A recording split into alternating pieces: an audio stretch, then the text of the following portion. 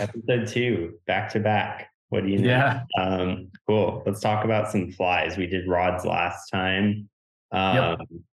Flies are probably the most confusing, hard to navigate part of fly fishing. Would you agree? Right. Right. Yeah, they definitely are. And honestly, the biggest overall tip I can give to anyone that's looking to get into the sport of fly fishing is to understand ecology and understand river ecology specifically. It's really easy to start. Just look up the life cycle of these flies that you're using for fly fishing, and you'll see, they start off as nymphs, and then there's flies to mimic every life stage, ending with dry flies. And I think that that's like probably the easiest way to understand the why behind what you're doing a lot easier is to just look up and understand the ecology of entomology and also the ecology of just, you know, not even like the river itself, but just the habitat of where the fish live. Let, So let me ask you a quick question, real yeah, quick. Last time we talked a bit about my background as a gear fisherman. right. So let me ask you, I can put on a small Panther Martin spinner. I can Yeah. throw it any time of day, Yep. 365 days Right. a year, and it will always catch me a trout. So like Yeah. why do I want to fly fish? Like why do I want to make this so much harder on myself than just clipping Yeah. my little Panther Martin and catching tons of trout? Yeah. And I mean, look, when I was growing up as a kid, it was mainly in like deep, deep lakes, but I've been with friends that have spin fished for trout and that kind of stuff. And if you're trolling at 50 feet of depth or something like that, it's completely different than fly fishing. It'll probably work better than fly fishing unless you want to do full sink line and everything. You can fly fish anywhere. It's just going to be a little bit harder in some of those habitats. The best thing about fly fishing is one, it's difficult to do, and you feel so successful when you use all of your skills between the ecology, your basic knowledge of casting, the time of day, and what the fish might be eating to catch a fish. There's no feeling of success like catching a fish on a fly rod because it is so difficult in some instances and it is so rewarding. So Two, the draw, I guess, is understanding the environment. right, right, right. And it's just fun. I mean, casting a fly rod and then also fighting a fish on a fly rod is, in my opinion, more fun than fighting a trout on like a spinning rod or something like that. Even the ultra light ones, right? Like fighting a fish on a fly rod is just, there's something different about it. And then three, like, I guess watching a trout hit a dry fly and come all the way out of the water, sometimes jumping completely out and then going back down, taking it back on the way down. There's nothing that cool. Like I trust me, I've done a lot of fishing before in my life, and I've caught big salmon and steelhead, and even some surf fish and marine fish. There's nothing as cool as watching a trout come all the way out of the water to take your fly and then go back down with it and just start fighting and holding in fast moving water. Yeah, I would totally agree with you. I think the dry flies are definitely something special. Uh, Right. for me personally, like if I am going to use a wet fly, like for me, I kind of like both gear fishing and fly fishing if I'm going to be using wet flies anyways. To me, it just feels really similar. And I'm definitely not like a fly purist, but I Right. will totally agree with you. The dry flies, like some of my most memorable moments have been trout Right. coming up to take a dry fly. Right. Right. And I think that like nymph fishing is different because it still requires all of those same techniques and everything. You're fishing on a fly rod. A lot of times, what I'll do if I'm going to fish wet flies, I don't do a lot of Euro nymphing. I don't do a lot of wet fly fishing purely with like an indicator or something like that. What I usually do is I tie on a dropper to a really large foam hopper pattern, like hopper dropper is a saying that you'll hear forever throughout the late part of summer if you get into fly fishing. And it just essentially means tying on a big foam dry fly, then tying on some additional tippet, usually about like a foot and a half, and then tying on a nymph. And so if a fish hits the nymph, you'll see the dry fly go down and it'll kind of work as like a bobber or an indicator. And then you have two chances at catching a fish to hit it on the dry fly or the wet fly, you Mhm. know? Um, but yeah, no, I can definitely understand how coming from a world of, throwing on a spoon and catching fish, the whole entomology of fly fishing seems very confusing, and it took me a long time to even get it, and I grew up around it, honestly. So what I was doing wrong at first is when I go to the store to buy gear, like Yeah. lures or whatever, I'm kind of looking at the action, like how it's going to move, the color. Right. And I'm thinking like, oh, this is a good lure. It should work for me. Right. Whereas fly fishing, you could be using a great fly and you Yeah. could literally not get a bite. So I'd like to Right. do, can we go like kind of season by season? Let's start in the winter, Sure. January. Um, what kind of flies are we looking at? Is it totally seasonal, and how does like time of day play into this? Yeah, so it really depends on where you are, and I'm not an expert at fishing everywhere. I'm an expert, at a very niche area of that, and that niche area I know really well. But I'll do my best to kind of expound upon that and start there. Also, just another tangent. Um, One of my favorite stories about Nick, and I'm not meaning to mess with you right Oh now, no, not but listening. I think you know what story I'm going to bring up. Do you know which one I'm going to talk about? No, I actually Okay, don't. it's Nick was just getting into fly fishing, and he was telling me that he wasn't catching any fish on a dry fly during the middle of winter, and I told him, "Oh, you need nymphs," and he didn't want to tell me that he didn't know what that meant at the time or how to fish nymphs. So he goes to the store, he buys some nymphs, and he goes to his fly shop and he brings them back. And he said, "Yeah, man, I still wasn't catching any on nymphs. I don't know why." And I said, "Well, how are you fishing them?" And he said, "Well, I put fly floating on them and I cast them out." And I was just like, Nick, they're called wet flies for a reason, man. So we got we But they're all in the water. They're all wet. yeah, you don't want those ones to float. I'm sure it would work, honestly, in some cases. You have emergers that are supposed to be halfway in between a wet fly and a dry fly, which is Nobody probably what uses it looks like. It's emergers. just, yeah. So that's a good question. Let's start off with winter. Wintertime in Oregon, honestly, most of the rivers are closed to trout fishing. There are some that are definitely open to it, but it's I'd say the majority of rivers are closed to trout fishing. If you do go trout fishing, definitely double check and make sure that it's legal to do so on the river that you're going to. Um, and if you're going to go fishing, you're mainly going to be using nymphs. Now that's just for residential trout.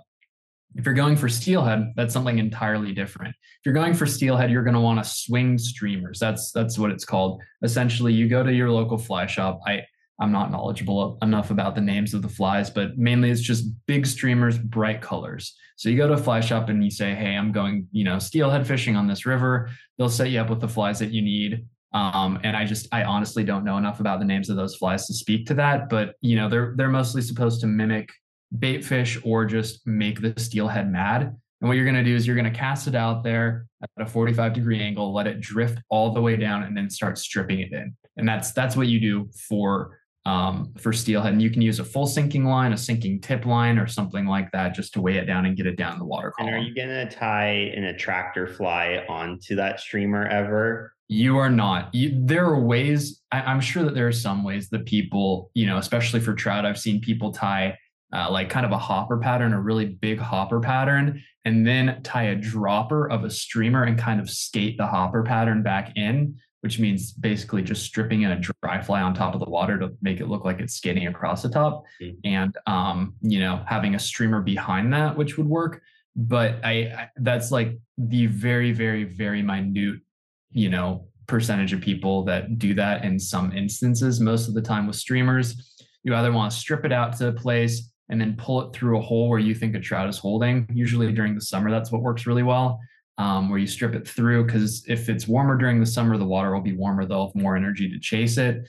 During the winter, most of the time, you're just going to dead drift, which is essentially you cast out a nymph with an indicator on it, or if you're Euro nymphing, you just cast out the nymph and then you let it float all the way down.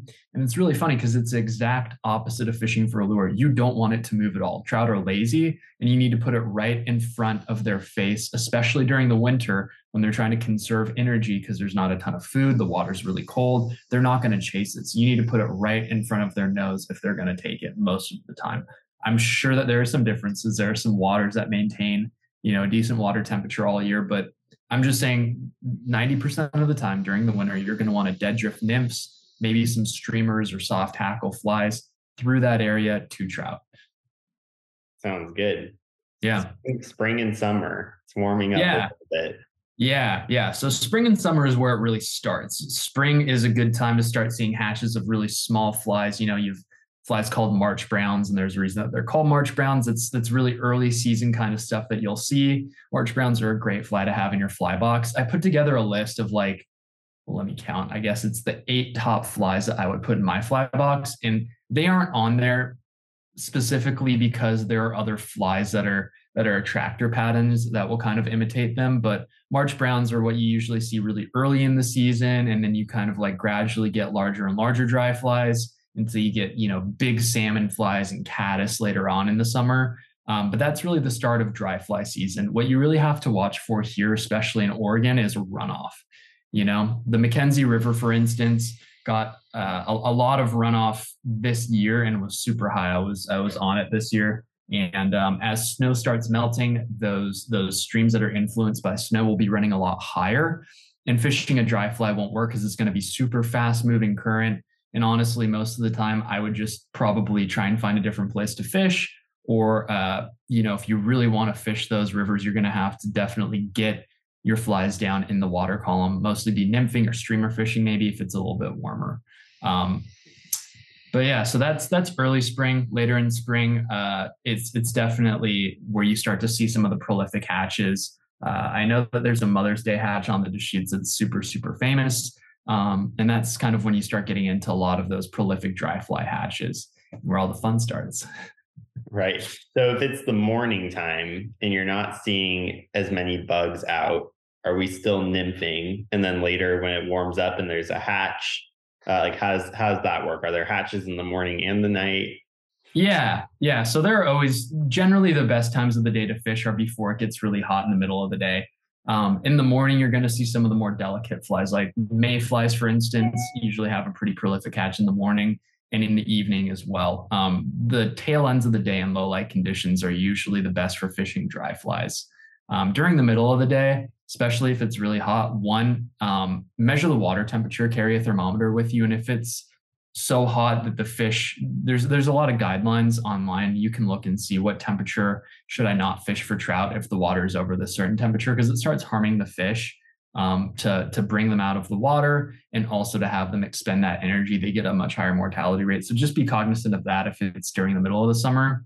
But if you are fishing during the middle of the summer and you want to fish during the middle of the day when it's warm outside, the best things that usually work are, yes, nymphing definitely works during the middle of the day when there's sun on the water. Streamers work really well that time of year as well, especially if there's a lot of sun on the water. And then terrestrials, actually. And terrestrials are just, grasshoppers, ants, beetles, that kind of stuff. That's when grasshoppers really shine. They're falling into the water a lot during that time of day, especially on windier days, where there will be trout that'll be waiting underneath these tall grasses for grasshoppers to fall in to eat. Perfect. Yeah, that sounds good. I haven't used any terrestrials before, but I've seen people bass fishing with like the big mouse flies. Yeah, that's fun. Tell us a little bit more about that. So I know we're pretty focused on trout, but just briefly, what are people doing when they take these mice that are this big and throw them on top of the water? Yeah, so they're going for trophy trout, and honestly, rainbows, brown trout are a little bit more aggressive than rainbow trout, from what I understand. They'll eat those kind of like large protein-rich meals, and they'll go for mice. I mean, obviously, you're not going to catch any like moderate to small size fish on them because they're not going to be big enough to even fit it in their mouth. But I know, for instance, the White River down in Arkansas, I believe there's a lot of nighttime fishing that goes on, where they're mousing for brown trout and they're just skating it across the top of the water to mimic a mouse swimming in the water. And you'll catch 30-inch brown trout on that. And I mean, like, that's kind of the extreme, right? I've caught fish on mouse flies in Oregon before. The Deschutes, I know, is good for mouse fly fishing and that kind of stuff. And that's kind of different than a wet fly or a streamer or a dry fly. It's kind of like skating a fly, and it's like it's an entirely own class. Yeah, but that's a great question. Honestly, I haven't done that much mouse fly fishing. It's something that I really want to do because I've heard it's just absolutely phenomenal to watch these giant fish come up and take this mouse, thinking that they're getting a gigantic meal. I'm sure that works well in lakes.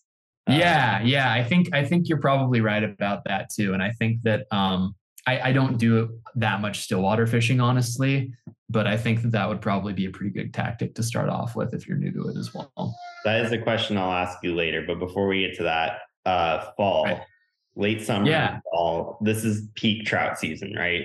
Yeah. So honestly, anytime from May through the end of September, even mid-October, just depending on the conditions, is really what peak trout season is. There's some areas that are very famous for their fall fly fishing. This is where streamers shine. There are still some big hatches, but once rain starts coming into the system and everything, this is where streamers absolutely shine. And this is where you get big fish migrating back into the system to spawn. Fall is where there will be a lot of fish that'll come up and start spawning. Sea run cutthroats will start coming up the river and everything after the first big rain. And this is where, if you want to go after trophy trout on streamers, this is your time of year, you know? So what I'm hearing for each season, the word that keeps coming up is streamer. Is that your 4 season fly type? Yeah, if you want to fish all 4 seasons, streamers, wintertime, I would definitely go with a nymph, probably just because, it's an easier meal. And I think that trout aren't necessarily chasing bigger, bait fish or anything like that. But every other season during the year, streamers will definitely work really well. And so if you're just looking for some flies that you can use in almost any condition, it doesn't get much better than a woolly bugger and a muddler minnow, which are the 2 streamers that I added out of the 8 of my like essential flies in my fly box. And so woolly buggers are meant to kind of mimic like leeches and all that kind of stuff. And muddler minnows are mostly like supposed to mimic sculpins, crayfish, all that kind of stuff. They're really, really versatile. And if you were just going to pick out 2 streamers, those would be my 2 go-to. And you can fish those almost any river in Oregon, any time of year and catch a fish. So I guess to kind of sum it up, what we have is for dry flies, we're setting those on top of the water and waiting for the fish to come up and take it. If you're in a river, you can find a run and you can drift it down the run and kind of refloat it back up. Nymphs, we're dead floating them. So you don't want any tension on the line. You want to mend your line so that it looks like it's totally free floating. And then the streamer is more similar to a lure. You're going to cast it out and just pull it right back in. Yeah. Unless it's for steelhead, then you kind of get the dead drift and it's called swinging a fly. Right. You get a lot of soft hackle too, which is a whole different discussion. But I think for the most part, that's definitely right. I can get into some of the more specific, like my 8 must-have flies for your fly box if you're just starting off fly fishing. If you want I know you mentioned you don't do a lot of still water. I don't either. Right. So I know for sure you can fish dry flies on the lake. You kind of just find where the fish are, set the fly over there, or you can do streamers. How would you fish nymphs, or do they have to be drifting, or can you just put them on a bobber or a? I know you call it an indicator in fly fishing. Right. Yeah, no, you can definitely fish. Yeah, exactly. And it's just I think the infighting in between, nymphing and dry fly fishing and streamer people, and then also just like lure traditional fishermen and fly fishermen is so funny. I mean, we're all out there to catch fish, have fun, and be in nature. And I just don't get the infighting, honestly. Like it's kind of a spectrum, right? I mean, like everyone. I especially don't understand it because I honestly don't have a strong preference between fly fishing and gear fishing. Yeah. No, and I get that. And it's just, even growing up fly fishing my entire life, it's just like, hey man, if you're out there, like using a lure or something like that, like I get bait fishing because the fish tend to swallow it a little bit deeper. It's a higher mortality, maybe, but they're out there having fun too. It's just like, as long as someone's out there in nature having fun, especially as like with my background as an ecologist and a conservationist, like I'm just happy that people are out there and like are developing a passion for the same things that I have a passion about, because that leads to more conservation no matter what setup they're using, right? Like, and to be clear, the reason I don't bait fish is because I have a lot of lures and I don't like storing worms in my home or buying them regularly. I know the regulations are set such that it allows bait fishing, and they're set with the intention that people can bait fish and conserve the environment and the fishery. And I know that different state organizations go to great lengths to set those regulations so that bait fishing is allowed and is a good way to fish. Right. And like, look, the barriers to entry are the other thing too. Fly fishing is expensive. No matter which way you roll it, you can get a much cheaper bait fishing or lure fishing setup than a fly fishing setup. And I'm sure that there are people that will say, oh, well, you can buy, this really cheap rod second. Like, yeah, if you're really set on fly fishing, you can get into it. It's a lot harder to do. It takes a lot more money to get started with it. And it's a lot more specialty than, grabbing a spinning rod, casting it out there with, a lure on it or something like that and catching fish. It's a lot easier to learn and there's a lot less barriers to entry. And I think if you're just getting started in fishing, like obviously I think fly fishing is, the way to go. I'm biased, but I can see why a lot of people get into it with lure fishing because it's a lot easier to do without someone teaching you. You don't have to hire a guide or go to casting clinics or something like that. It's a lot easier to get into. I think as you develop as a fisherman, people start wanting more of a challenge and get into fly fishing more, or the people that, just it pique their interest, get into it from the start. But I can definitely see why a lot of people start off with that. And I think that no matter what, if you're on the water having a fun time out there and, being a part of the community, I think that it's great no matter what setup you're using, For sure.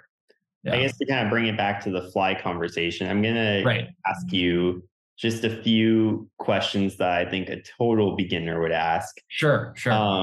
So snap swivels, why are we not connecting flies to a snap swivel?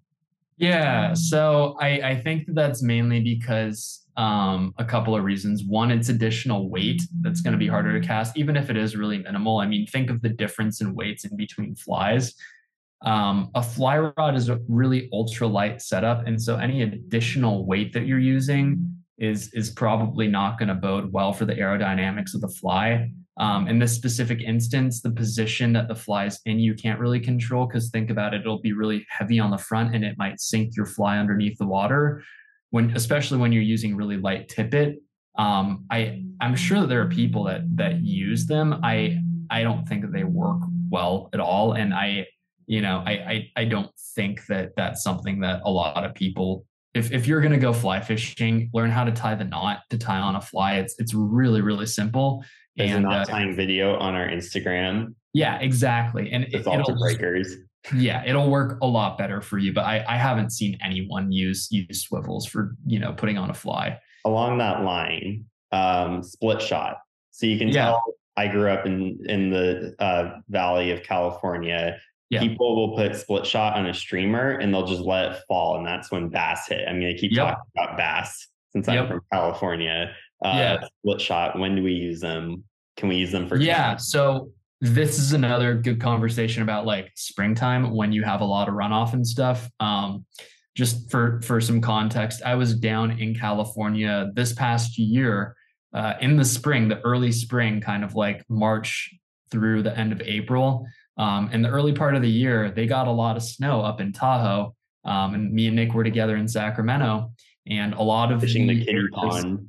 Yeah, that's another. That's a whole nother video. We'll get into that one another time. There's a whole separate episode that we're probably going to do on like how to find a fishing spot, and we'll tell that story and maybe what not to look for. Let's do it. That's a good episode. Anyways, so a lot of the areas around Sacramento are influenced by the Sierra Nevada mountain range that's really close by. Tahoe's only an hour and a half away from Yeah. So Tahoe got a ton of snow this year. If you were watching the news, like absolutely buried. And there were like Jeeps emerging when the snow started to melt from like snowbanks and stuff.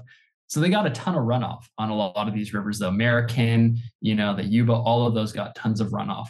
The water was super high. There's still big fish. They're just pretty deep in the water right now, and the water's moving really fast. So if you're going to be fishing that time of year, you're going to want to use a lot longer tippet or leader after your indicator and tie on some split shot, or just, kind of press on some split shot to make sure that your nymph or streamer, if that's what you're doing, I guess, on a river can get down in front of the trout, since they don't sink very quickly. They're not weighted flies in most cases beyond just like a bead head on nymphs maybe. So you want to tie on split shot if it's really deep, fast moving water to make sure that your fly gets down quickly.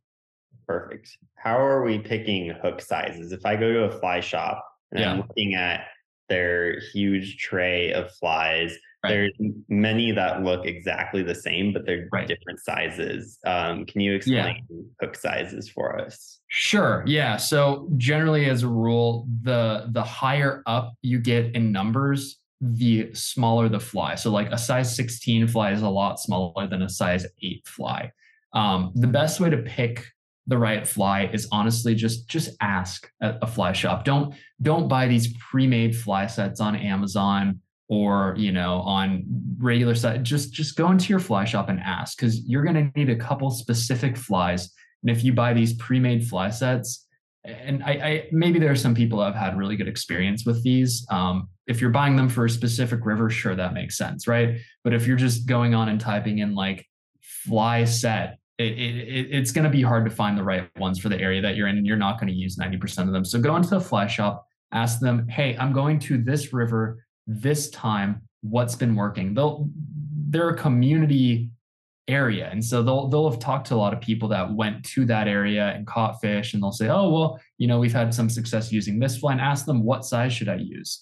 If you know the river you're fishing on, generally smaller flies work for large and small fish. Sometimes you'll get like really small fish that'll keep on hitting it. So if you're worried about really small fish hitting your fly, definitely use a slightly larger fly size, and also just match the hatch. If there are really big bugs out, use a bigger fly. If there are really small bugs out, use a smaller fly. Sounds good. One last question before we wrap this one up. Fly tying. Yeah. How do you get into it? Do you do it?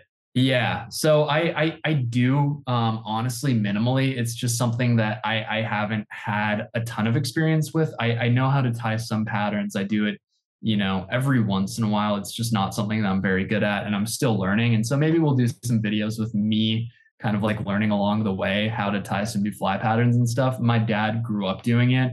And back then it wasn't as economical to buy these flies that are produced now for a lot cheaper than the materials to tie them. It's like a whole different experience that you need to learn aside from fly fishing. It's really fun. A lot of people love it, and there's a sense of reward when you catch a fish on a fly that you tied. But the majority of the time, especially if you're just starting off fly fishing, it's more economical to buy them. And then once you start getting really deeply into it, it's going to take some investment into a fly tying setup, but you can definitely get into it. And it's another really fun thing to do, especially during the winter, if you're waiting for, trout season to come around again in Oregon. You want me to cover like the other must-have flies in your fly box really quick? Yeah, let's go through them. What do you have in your fly box? Cool. So we'll start off with the streamers, woolly bugger and muddler minnow. These are just two classic favorites. And like I said, they're imitating smaller bait fish that the larger fish in the system are actively chasing. They're fantastic. You can use them almost any time of year on any body of water. And the woolly bugger and muddler minnow in specific will work just about anywhere. Like if you go out of state and you go to a new river that you've never fished before, bring those with you. Give them a try. They'll probably work. Related, let's go talk through some of the dry flies. The parachute Adams. If you see any of the videos of me catching a fish on our Instagram, on my Instagram, 98% of the time it will be on a parachute Adams. I love this fly. I use it as the first or second fly that I tie on during the day, period. I mean, it catches fish. And it catches fish not only in Oregon, but just about any place in the Western, maybe even Eastern United States. I haven't done a ton of fishing on, the Eastern side of the United States, but from the people I've talked to, it's one of those must-have flies, and it just works.